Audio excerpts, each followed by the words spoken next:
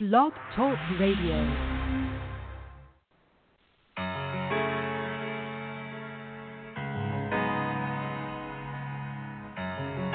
Dice pineapple. Tonight you shall reach a height that the sky won't catch you. The highest form of my admiration. I ain't no connoisseur, but I'm kinda sure you will admire my tasting before the sun grazes you. I'm trying to see how deep you are, and believe me, shawty, I ain't talking about no intimate conversation. I want to see if I can make you reach things Good evening, y'all. Hope you all doing well on this really cold evening in early November. Depends on where you are. It's snowing here in Cincinnati, Ohio. But anyway, thank you all for tuning into the podcast. My name is Scott Birch. This is the Clown Hour, and I have a sports blog called The Clown Times, by the way, which is the blog component of the podcast. But at any rate, you can check me out on www.theclowntimes.net. Should have mentioned that's Clown spelled with K, by the way. And you can check me out on Facebook. So wherever you're at, whether you're on your laptop, your smartphone, or your desktop, maybe mainframe, just go to the upper left-hand corner, the search window, and type in The Clown Times. Again, it's Clown spelled with K. You find me there as well. Lots to get into. We got some NBA trade news got to cover. Normally we had the podcast last night. It's usually every Wednesday night, but power was knocked out because of freezing rain, which thunder snow today, so that's why we moved it to the night. So, but I think we're going to touch on the Jimmy Butler trade. What's his name? Golden State. Kevin Durant being mad at Draymond Green for calling him the B word. I mean, hell, who wouldn't be, right? And also Melo getting about to get cut from the Houston Rockets. That wasn't a bad fit from the get-go. And we'll get to some NFL at the 9:30 hour with my other guy, Dwayne Nash. But to help me talk about the NBA, speaking of the other guy, he's an old pal of mine from the Saturday radio show they used to have called The Weekly Adjustments on 1450 AM, The Ticket. His name is Jared Singleton. So Jared's back in the saddle. So what's happening, man? Scott, how you doing today, man? I am freezing my ass off. It's just cold. God, it's so cold here. Yes, it's early November. It's not supposed to be this damn cold. It's supposed to be enjoying fall still, and it's snowing. Yeah, man, and my day job is deliver appliances, so it was cold today. Oh my God. Oh, God bless you. It's like you outside, like God. You think of God, damn it. You got that's all day. Oh man, God bless you, bro. I'm thinking about you. I would have complained and whined about walking to the bus stop this morning, waiting 12 minutes for the bus because it was late. But it's not like delivering stuff outside when everyone depends on you to do it. So I'm going to restrict my whining, at least for now. But dude, I was going to focus on the Jimmy Butler trade, but a couple of things went down since yesterday, bro. It's first of all, Draymond calling KD the B word, and getting suspended for How far off that, is he, though? Well, that's debatable. We'll get into that. I know you got thoughts on that. And also, Go ahead. I can be as respectful to Kevin Durant as possible. I can say 100% that he is probably the player in the NBA right now. I mean, LeBron's number one, but 2 or 3, you can argue Durant, Steph Curry, Anthony Davis. It just depends on who you want to argue about. I mean, you could really argue any of them. But the biggest issue I have with that is Kevin Durant gets up in his feelings, and Kevin Durant has burner accounts on Twitter. So how far off is Draymond, honestly? No, maybe he knew. Maybe that's why I called him a bitch. The thing is that he's sensitive. He's 12 Trash fan. There's sensitivity, man. I mean, it's just old school R&B reference, but I mean, he has rabbit ears. I mean, it is what it is, right? But what I want to know is exactly it. It is what it is. That people figure that he's going to be gone after this year anyway. I think he might stay one more year to open up the joint in San Francisco, maybe not. But does this really? I mean, are people making a big deal out of this, bigger deal out of this, or what it is. I mean, really, it's two dudes out of disagreement. One, like sometimes you like when your boy calls you out, and if he thinks that you're acting up or may get under your skin, maybe a couple of minutes, too many times. But I just think that it's not going to affect Kevin Durant one way or another because I think he's gone. He's gone one way or another. It's at the next season or after this season. But honestly, man, I think the one that's gone is Draymond. I think the three that are going to stay together is going to be KD, Clay, and Steph. I don't think it's going to be Steph, Clay, and Dre. I honestly think that Draymond's going to be the one that's gone because of all of them, Draymond's the most. He's the most replaceable, I guess. It's harder to replace the second or third best player in the NBA than it is to replace a Rough Rider. You know what I mean? Yeah. Speaking of which, isn't there something to be said about like Draymond is like the unquestioned leader of that squad. He is the voice. He's the heart and soul, I guess. He's a glue guy too. He's the ultimate glue guy. Does a lot of things pretty good. It's one. But nothing. The only tough. Yeah.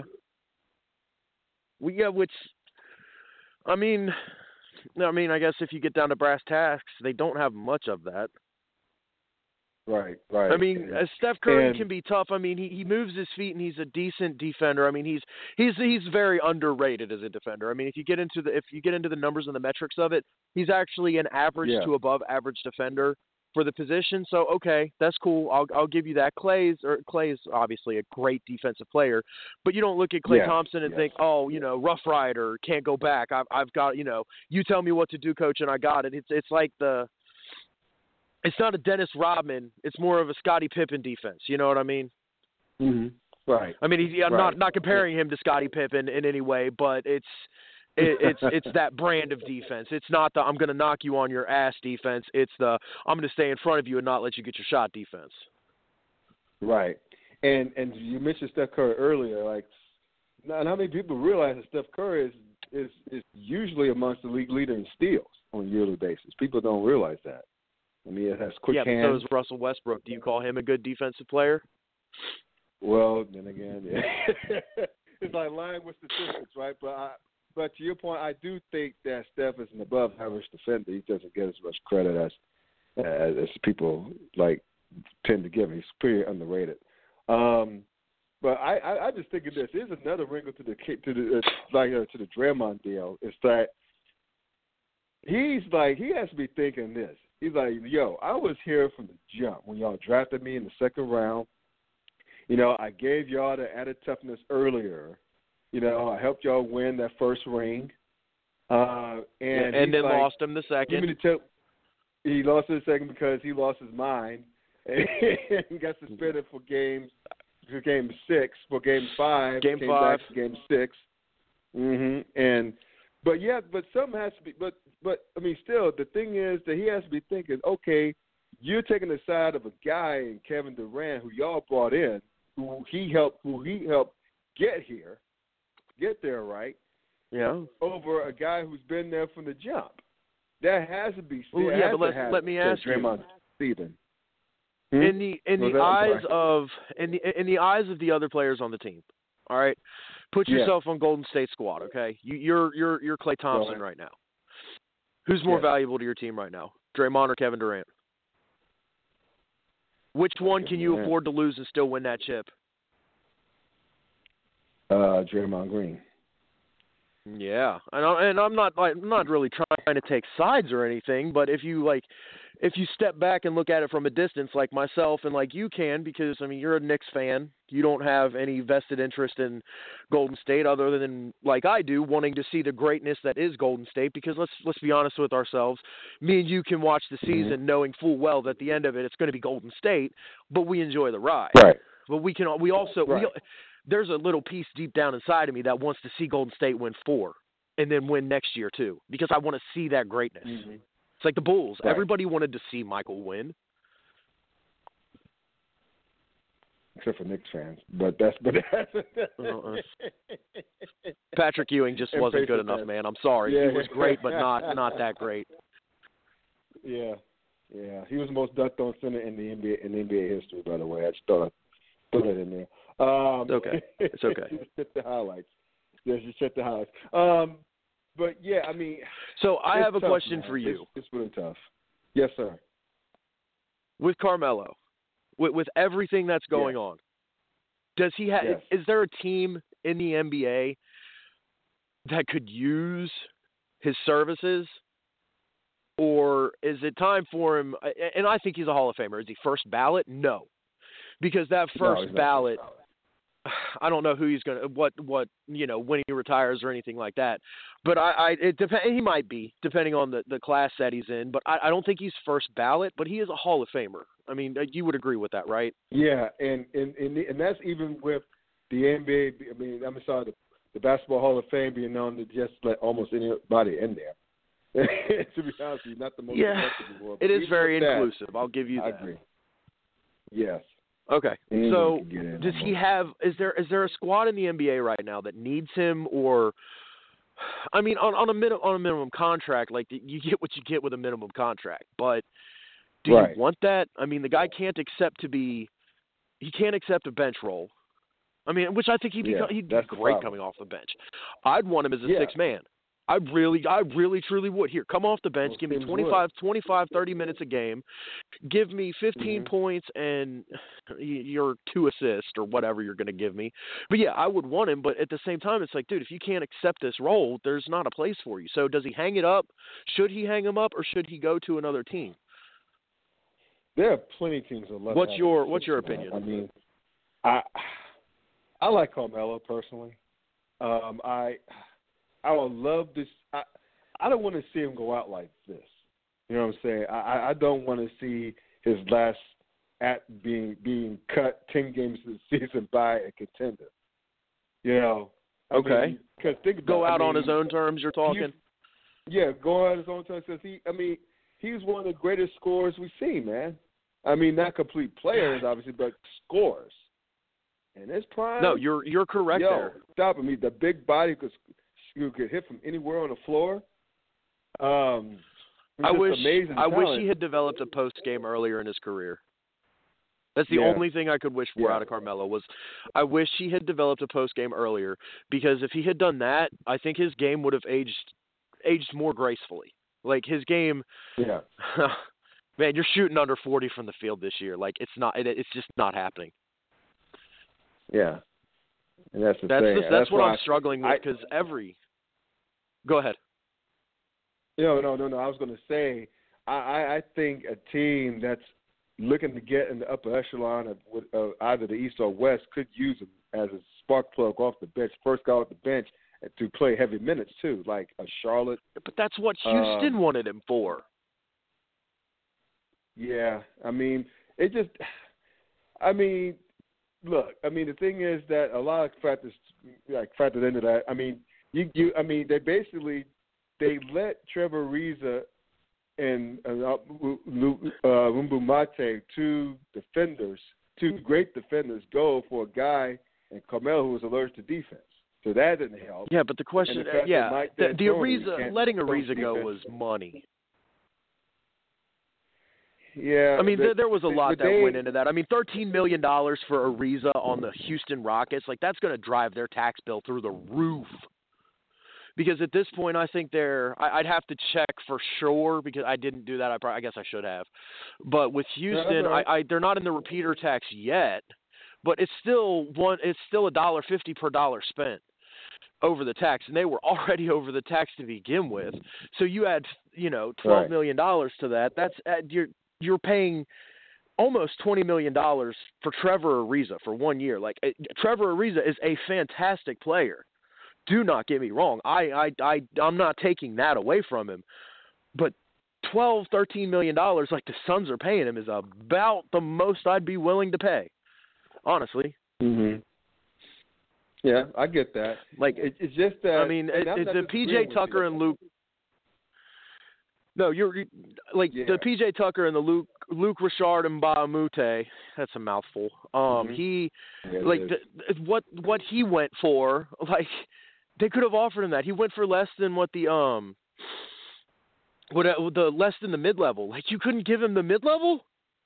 Like you still had the taxpayers mid-level to give and you didn't give it. You thought you thought Michael Carter Williams was going to come in and provide some defense. Like, come on, man. And Tyler Ennis, like, okay, solid rotation piece, but not – he ain't going to come in and stop nobody. He can come in and put a body in front of him, but he's not going to stop anybody like Arizo or Mbamute or even P.J. Tucker. Like, that's an underrated loss too.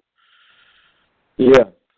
And, I mean, because – and to your point, you're not wrong about the economics of why you don't bring a guy like Ariza back and whatnot, but what he and the other players that you mentioned allowed Houston to do was to basically switch. I mean, they like on any pick roll situation to switch and not miss a beat. That's what helped them against Golden State. Golden State tried to run all those picks.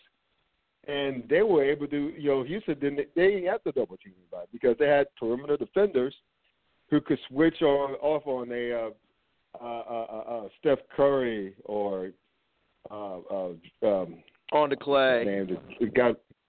Clay and KD. They had perimeter defenders. Great perimeter defenders. I can't talk tonight, but I mean. They're missing that. The Rockets are missing that, and I think Carmelo didn't help Carmelo's cause as well because he's seen this guy who's allergic to defense. Who people probably have fixed some of that too as well. So, which was mainly just bad personnel decision by letting P.J. Tucker go and bringing in Michael Carter Williams for Christ's sake. I mean, how the hell did that happen? Well, I'm going to say it. I'm going to let you know every single time I'm on your show, I'm going to reference the fact that the Bulls paid Jabari Parker $20 million for this year. Houston decided that Houston brought in Michael Carter Williams on a minimum contract. What's worse, doing that or paying Jabari Parker $20 million for a year? Yeah, I'm sorry. Like I told you last time, I'm so sorry. Yeah, it's okay. I don't think I will ever get over that fact, but I digress. On to where you were going, but like you're right. The whole thing with Carmelo is you knew what you were getting though. You knew you were going to get somebody who's going to focus on offense, and he's going to for all the things he was in New York, he was a okay by the metrics defense here. The looking at the eye stats, he wasn't very good, but like just by the metrics of it, he wasn't bad. But he's just his game has digressed so much. I just don't see it. There's a place for him in the league, but it's in a role that he's proven 2 years in a row he's unwilling to accept. So that's right. That's all I got on that. Which is too bad. Speaking of, I agree. Of pieces not fitting for whatever reason, Jimmy Butler. Now I wrote on my blog that I thought that Philly won big time in this trade because remember that Minnesota had better offense on the table before this, and namely Houston's won their part with 4 number 1 picks for Jimmy Butler, which is why. Let me ask you this. Go ahead. I know 4 number 1 picks. That is all well and good. 4 number 1 picks on the surface sounds great, doesn't it? Yep. Now let me ask you: does 4 in the NBA draft? Does 4 picks that are probably going to fall 23 to 32, anywhere in between there? Is it really that appealing in the NBA? Or would you rather have 2 starting caliber players that are both club controlled for 3 years on fantastic no. Robert Covington is club controlled for 3 years on probably one of, if not the best contracts in the NBA. and Dario Saric, who is a stretch 4 who fits fantastically next to Cat. I mean, you tell me, what do you think would be better? Those 4 first-round draft picks that are going to be late, or 2 starting caliber players to pair with your 2 max players? Let me just tell you, Andrew Wiggins is a max player. I'll take Jabari Parker for $20 million on a year. Yeah, that's soft. But I mean, I think Andrew Wiggins is as soft as tissue paper. That's just me. I agree. Impressed. I'm not impressed. I haven't been impressed since he came into the league. Yeah. Let me say, Cleveland fleeced Minnesota on that deal. Yeah. I mean, the thing is, God bless Wiggins. I mean, he was able to finesse Minnesota out of that max contract, so bully for him, I suppose. But the thing is that it's a wonder why Jimmy Butler was pissed off last year and this year, which is why Butler was able to take 4 backups in a scrimmage against Cat, Carl Anthony Towns, and Wiggins, and whooped them in a scrimmage. I mean, those guys just ain't tough. And I don't know about Minnesota. Hey, those 2 players you mentioned, Covington and Sarge, they're on scrubs. And I think Philly's going to miss them to a degree. It's just that I don't. They're going to miss Sarge's 3-point shooting. Where your 2 best players are soft. That's all I'm saying, Minnesota. I mean, regardless. Okay. That's fair enough. Have I ever told you about the can't go back players?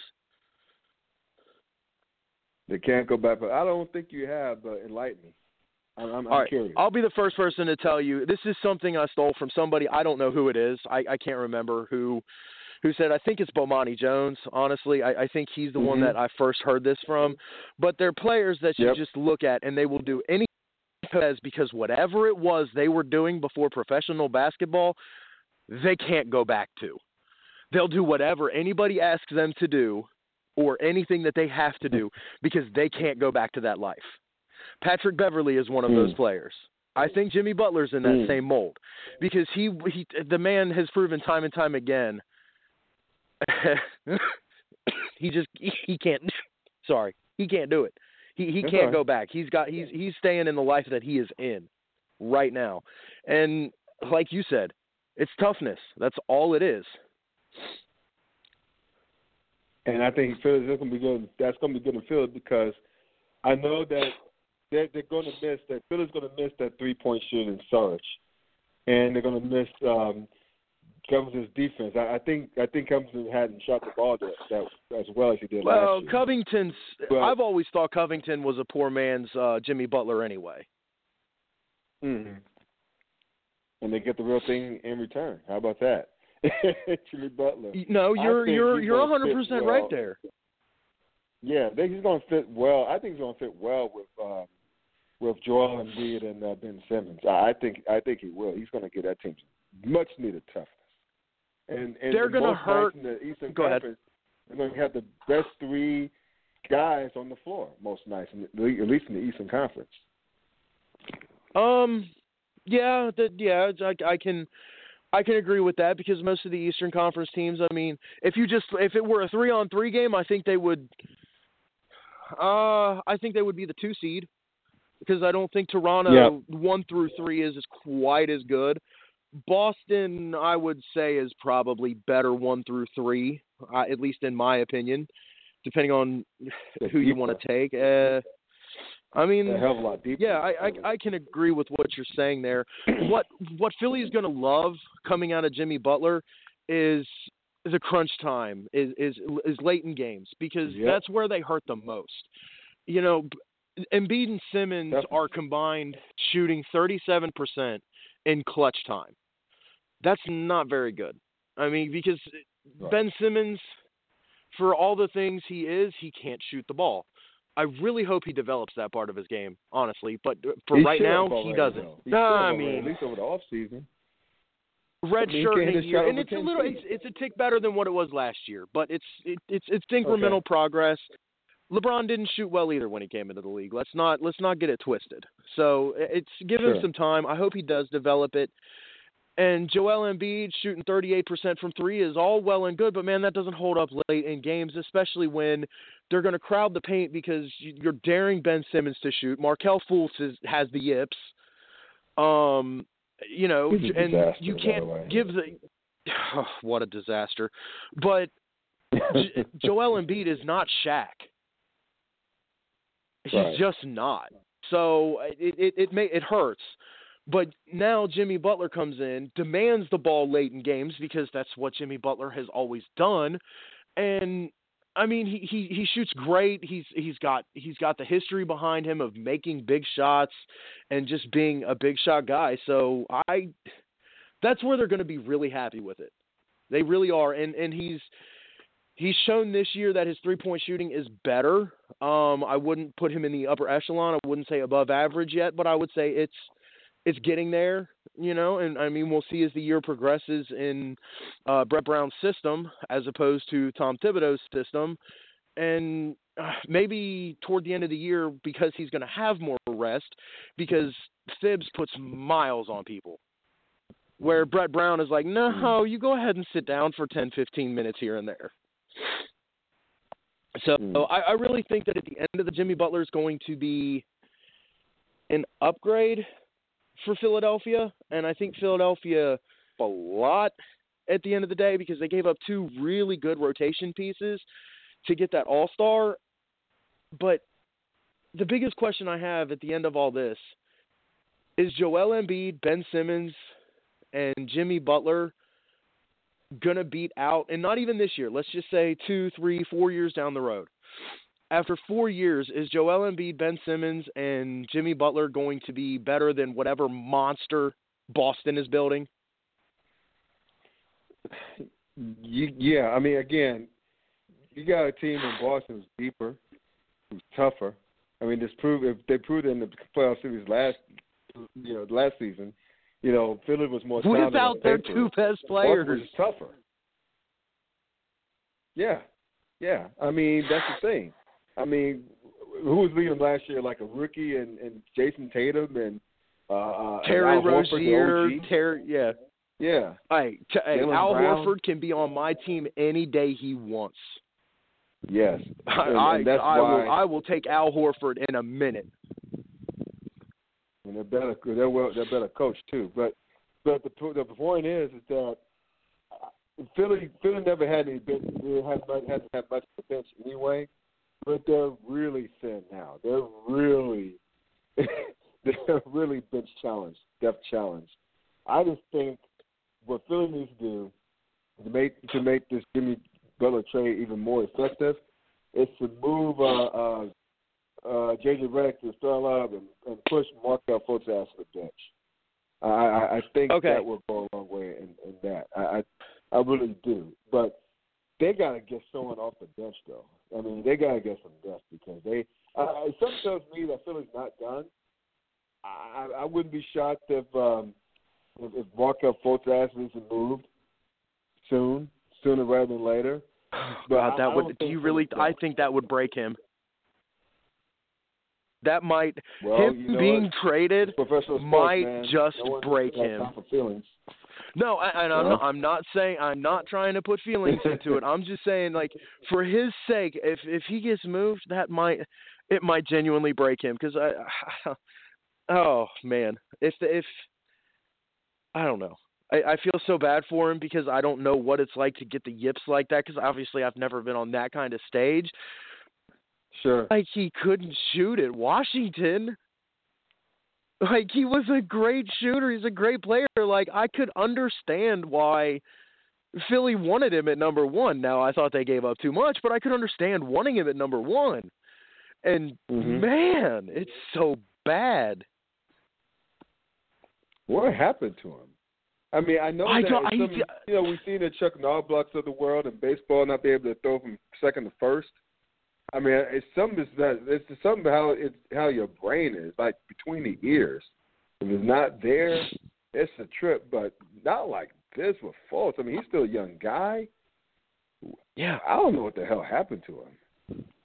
I don't either. I mean, I know there's pressure being the number one pick, but all I can say is, man, do what you did to get yourself to be that number one pick. Like, you don't just become the number one pick unless your name's Anthony Bennett. Right. Like, it doesn't just happen. Like, there's a reason you were a number one pick. Yes, I threw the name Anthony Bennett out. I know. I heard you mumbling. Oh, man. But we'll see. I think long term, and I'll get you out here on this, brother. I think long term that Jimmy Butler's trade is going to work well in Philly. It just a matter if they do some personnel moves, whether it's moving Fultz to a 6-man role, or trading his ass and bringing some more depth, maybe some more shooting, so that people won't claw. That's what they're going to have to do that. Yeah, they're going to have to because people are daring Ben Simmons to shoot more than 10 feet out, and and that's not good for Joel Embiid because there's no spacing. That's not any good. I mean, Jimmy Butler can shoot, so that hopefully could help. And he's self-made. It's just a matter of of just getting that going because that's what Philly needs is shooting. And as long as the interesting name I heard. What's that? I heard an interesting name thrown around in some trade talks. I heard Kyle Korver's name thrown around. Right. That would be put him, JJ Redick on the floor together along with your big three. Like that is formidable. That's not very good defensively, but that's formidable. No, well, not Korver. Korver, he can't even guard me or you. Let's put it that way. No, but he can stroke it.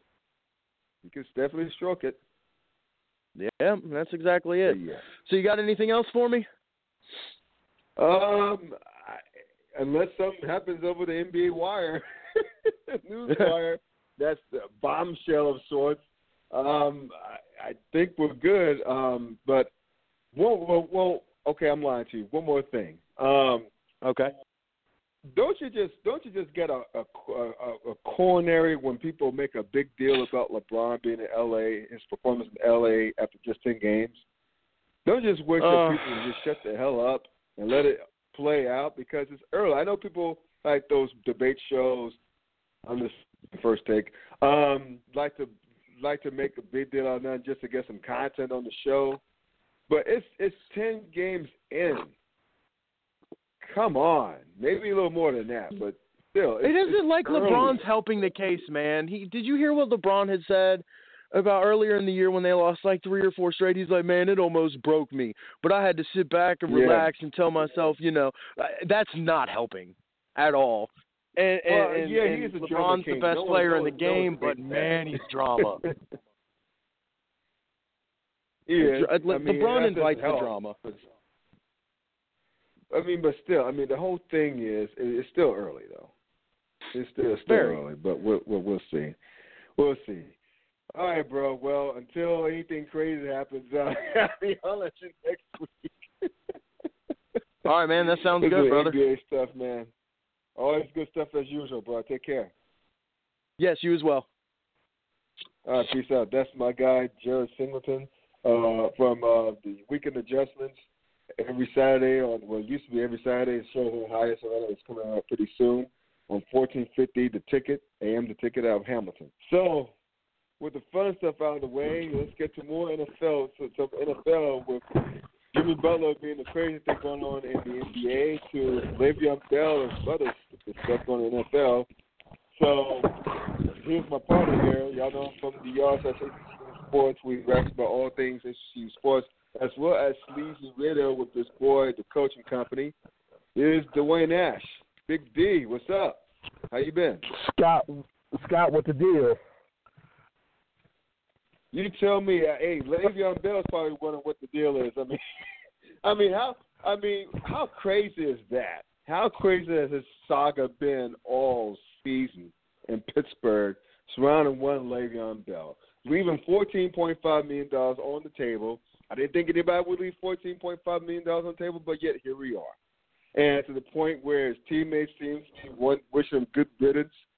They ransacked his damn his damn locker, and Bud Dupree on Instagram or wherever the hell he was on, maybe the Vine, I don't know, trying on these Jordan brand cleats, and Big Ben Roethlisberger, who's full of drama himself, said that he claimed he texted him before, didn't hear back from him, and said that he's glad he doesn't have to talk about Le'Veon Bell anymore, and to Coach Mike Tomlin saying that he wants to coach volunteers, not hostages. That's a mouthful. You know what? Man. Just for a quick diversion, I don't know if this is as crazy as, say, the Carmelo Anthony saga that's going on in Houston, but no, actually, no, let's say that it is crazier. This is crazier. Let me explain why, right? Now, okay. I get this. I get that this is the first time we've ever seen this type of holdout in the social media era. Don't forget, we did have Ricky Waters with Philadelphia in his holdout. Was it Ricky Waters? I just remember there was a... Yeah, was he in Philly or was he in San Fran when that happened? I forgot. That's what I'm trying to remember. I just know that it was during his playing career. It was either San Fran or Philadelphia, but he did to that year. And if I remember correctly, I think that was towards the end of his career, which led to that. He decided he didn't want to return, didn't come back. But who knows how wild that could have been. And we knew he was a character. We didn't necessarily know how much of a character Le'Veon was until now. And then you aid that with social media. See, now, being that I don't follow Le'Veon, I don't know if Le'Veon comments on games that he's not playing in on the regular or not. Because if he does, I wouldn't say the stuff that he was doing while he was commenting on Steelers stuff would be odd if he was already doing it. It just happens to be that now we're focused on him and we're watching his every move, and it just happens to be that he's also commenting on the team he should be playing for in some people's eyes. That's what makes it insane. Compound that with the amount of money that he's walking away from. Some people will probably have said that Ricky Waters was crazy for walking away from the money that he walked from. But now we're talking about 14.5. That's a lot of dough. And it's hard for the average fan to feel sympathy for 14.5 when you got it staring in your face. But I kind of understand where he's coming from in terms of his decision of not wanting to put, extra mileage on him. When I did some research, he's not necessarily putting extra mileage on him for a player of his caliber and the things that we expect from him. Right. And that's the thing. I mean, which is why people are down on him, because James Conner is balling. And the question now is, was it the system or was it the player? And, James Conner would never be, at least not right now, never would be Le'Veon. But as far as being able to be split out, I mean, Le'Veon can line up as a wide receiver. That's how talented he is. But James Conner's getting there. He has better hands than what we thought. He runs between the tackles better than we thought. He's close to 1,000 yards rushing. And, with a handful of games like to go in the season, he's all-purpose guy. He does it all. But the obvious difference, too, is James Conner is not the type to bitch about it. He puts his head down and goes to work. He's a lunch pail type of guy, went to Pitt. He's from Erie, Pennsylvania, a local kid in a sense. And he overcame cancer, too, and a knee injury while in college. Yeah. So he doesn't take anything for granted, and God bless him for that. And which is a better probably chemistry fit, because he won't be tripping if he sees Big Ben check out of a run to go to either Juju or Antonio Brown. He's not the type to make waves like that. He's just one of those guys who's like, hey, I'm going to put my head down and go to work. Now, it remains to be seen if James Conner gets hip to the game and if I'm getting all this workload, I make sure I can take care of my damn self. I mean, who knows? That's like maybe another 2 or 3 years down the line. But the fact of the matter is, I think that it's a win-win. I mean, Le'Veon gets his wish. He doesn't have to worry about being injured while looking for a big-time free agent contract. and the Steelers get to save $14.5 million, maybe they'll go to, I don't know, the defense. True. and you're right. And just and just clear up the chemistry issues. Now, see, this is where I kind of dance on that line with this whole Le'Veon Bell issue, right? Because, like I said before, we talk about the fact that Le'Veon wants to reduce the amount of carries. Think about it. Le'Veon has only carried the ball more than 300 times once in his career, right? And we say 300 carries, we lose our mind. We say, oh, my God, 300 carries, that's a lot of carries, right? But how many carries per game would you say a number one back who doesn't get spelled a lot should get in a game? Yeah. You know, most of us would say somewhere between 15 and 20, right? If you're getting 20 carries a game on average, that's 320 carries a game. They used to do that 20 years ago. You know what I'm saying? Now we have this system. Well, not even a system. The league has gone more into a two-back style system anyway, and we don't see it as much, but we do expect our superstar backs to fit that mold. We do expect number one guys to get us somewhere between 1,300 and 1,800 yards a year, right? If you don't, you can't necessarily call yourself a star back because you can go ahead and get 60, 70 yards a game and still get you a G. 1,000 ain't super hard, but it's not far-fetched, you know what I'm saying, to get 1,000 yards in this league if you're getting the certain amount of carries and you're playing within a team that they won't have to put 8 in the box against. So that's where I'm like, okay, I'm anti-Le'Veon, but at the same time, he knows his worth. I would say it's more talent with Le'Veon than system, but not by much. Because Connor is not giving you Le'Veon numbers, still giving you respectable numbers. So that's why I believe it's a combination of the two. Plus, it sure don't help to have Juju and AD on the outside and Big Ben as your quarterback so they don't have to put 8 in the box with you. You have a trash quarterback. If you got Blake Bortles out there, they might stack 8 on Connor, and Connor's not getting 70 yards a game. And then we're asking, you know, was this a bad decision for Pittsburgh to not bring back Le'Veon? But, you know, he has that freedom. So it's a little bit of system, a little bit of talent. And you know, somebody's going to pay the money that Le'Veon wants. I know a couple of teams who are going to throw that dough at him. I'm just glad that this saga is over. I know more so you as a Steelers fan is glad that this saga is over. And I know the locker room in Pittsburgh is tired of hearing about it and that they're done with it and they don't have to deal with it no more. And all they got to do is focus on football. And that if they're in first place, a place where a lot of people didn't think that they will resurrect themselves from, especially with the way that they looked at the beginning of the season, everything should be fine for the Steelers here on out. Even though the Browns are playing good ball, the Ravens are starting to slowly implode, and, God, why do I keep forgetting about the Bengals? The Bengals are still there, so they're still going to have to compete with the Bengals. Exactly.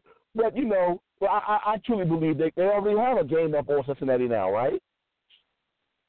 Yeah, we're a game up on them. I think a game. Yeah, so, you know, they go ahead and sweep the series. Exactly. You know, they sweep the series with Cincinnati, they'll be fine. Now they all they got to do is just focus on football and go ahead and get themselves ready for the playoffs. Now, speaking of stuff that went on last week, and talk about the Bengals getting, like, curb stomped at home by the Saints, what did happen to New England? I mean, New England got the asses kicked in Tennessee. Who saw that one coming? But is it too early? I tend to not to write off New England until they give me a reason to. But do you think that New England, that not to say that they're vulnerable, but do you think their reign in the NFC, in the AFC, is coming slowly to an end? Not an end right now. It's still a little bit early in the season. But do you think it's coming headed that way because they're in the third position in the AFC right now, and I don't see them. I don't barring the collapse from Kansas City. I don't see them catching Kansas City. I don't even see them catching the Chargers. So they still have to go to Pittsburgh. They still have to go to Miami, where it's a house of horrors. So you look at potentially 5 losses. Look, I just say this. If New England doesn't get home field, it's over. I don't think they're going to win in Kansas City. I don't think they're going to beat Phillip Rivers on the road. I don't think they're going to beat Pittsburgh on the road. I think, so, I mean, that's the thing. So what do you think? Do you think it's time to put not a nail, but start getting the coffin ready for New England in the AFC? Well, we always say Father Time is undefeated, right? And that's that third opponent that the New England Patriots, especially Tom Brady, is facing right now. Father Time, right? And right now, it's not that it may be getting Tom. It's getting the players that he's playing with. There was no Gronk last week. That's part of the reason why they got curb stomped. They can't seem to, get consistency with that running game. And, of course, Deion Lewis, thinking about the wrong Deion. Yeah. Deion Lewis had an axe to grind. Did you hear his comments after the game? Oh, yeah. They don't like to. That's what happens when you don't spend money. That's what happens with the best teams. They won't spend money on certain positions they feel as though are replaceable. And running back is one of those spots that the league feels as though is replaceable. So, I get what he's saying, but it is what it is. You wanted to play hard, regular season game against your old team. You did that. Y'all won the game. And the Titans' defense is not to be stepped on. They actually have a pretty good defense. They're pretty good. And they played at home. But, like you said, I am too afraid to put the nail or put any nail in any coffin that has to deal with the New England Patriots until I'm given pause. And I don't think I'm giving pause just yet. In order for me to do that, they got to be playing 500 ball. They're kind of close to it, but to say that they can't turn it around is not far-fetched. A late season game in Miami for New England is still a winnable one. It's those early games in Florida in the heat that scare me with New England. Pittsburgh, yes, it's a test to go up to Heinz Field and compete up there, especially past November. But you say playoff time. If I'm New England, I'm not scared to go to L.A.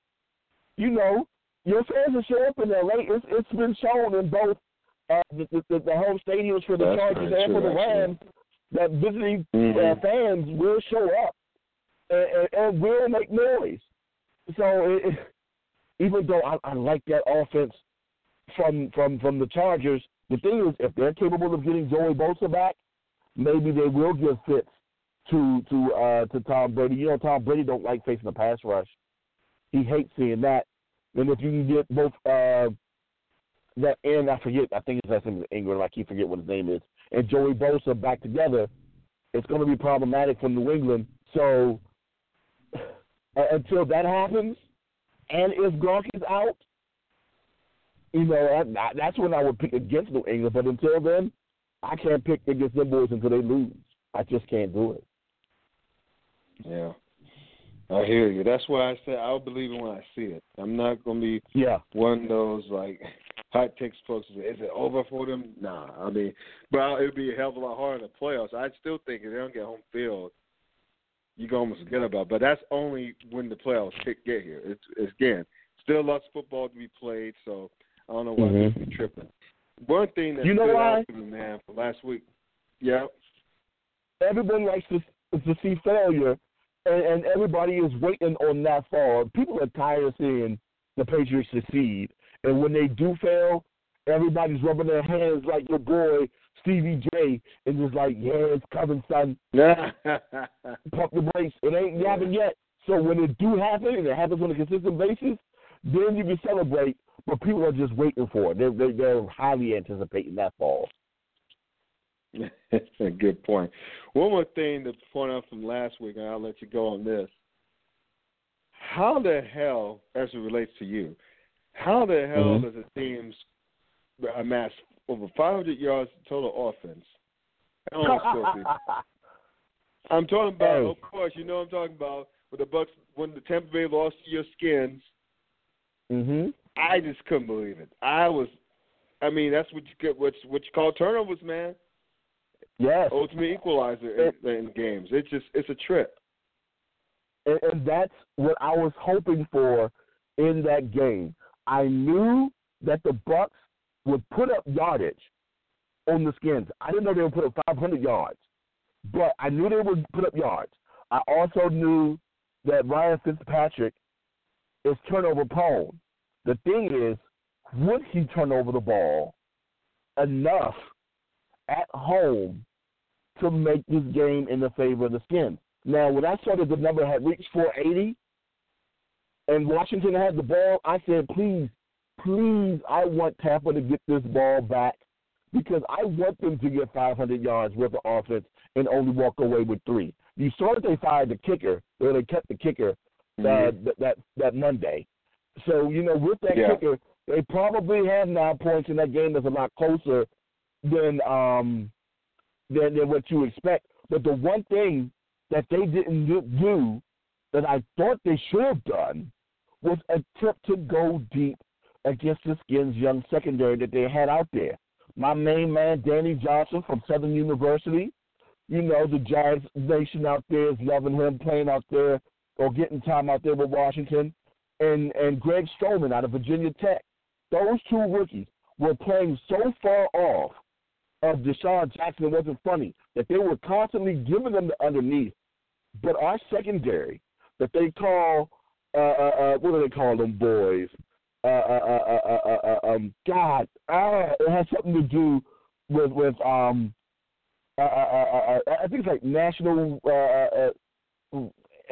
whatever it is. It has something to do with protecting the president and protecting Air Force One in terms of security. But I can't remember what it is. These boys can actually make open field tackles and make plays and actually cause turnovers. And the fact that they didn't run deep patterns with Deshaun and what Mike Freeman baffled my mind. Atlanta did it. I sure guarantee that Houston will do it this week with Deshaun Jackson and DeAndre Hopkins. But the fact that they didn't attempt to do it at the crib was shocking to me. And I love the fact that they set that record in Tampa. It was beautiful. 500 yards off total offense, only 3 points. That is too freaking funny. That I'd never. Yes. I mean, this is a year of first, brother. Cleveland was the first team. That was the first team to win the turnover margin by 5 and not win a game. That was against Pittsburgh the first game of the season where they tied them. And now you have a squad that in Tampa that's amassed 500 yards plus the total offense, only come away with 3 points. That is this year is a gift that keeps on giving so far. It's just amazing. It's just amazing. And it ain't over yet. It ain't over yet. Hey man, thanks a lot, man. We'll do this again next week, brother. No problem. You know what weekend this is?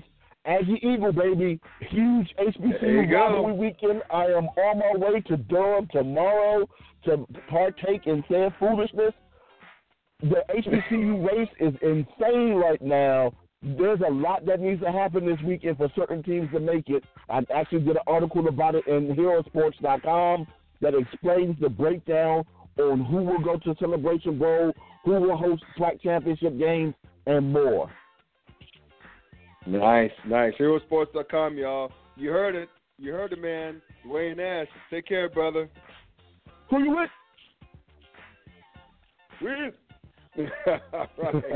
All right.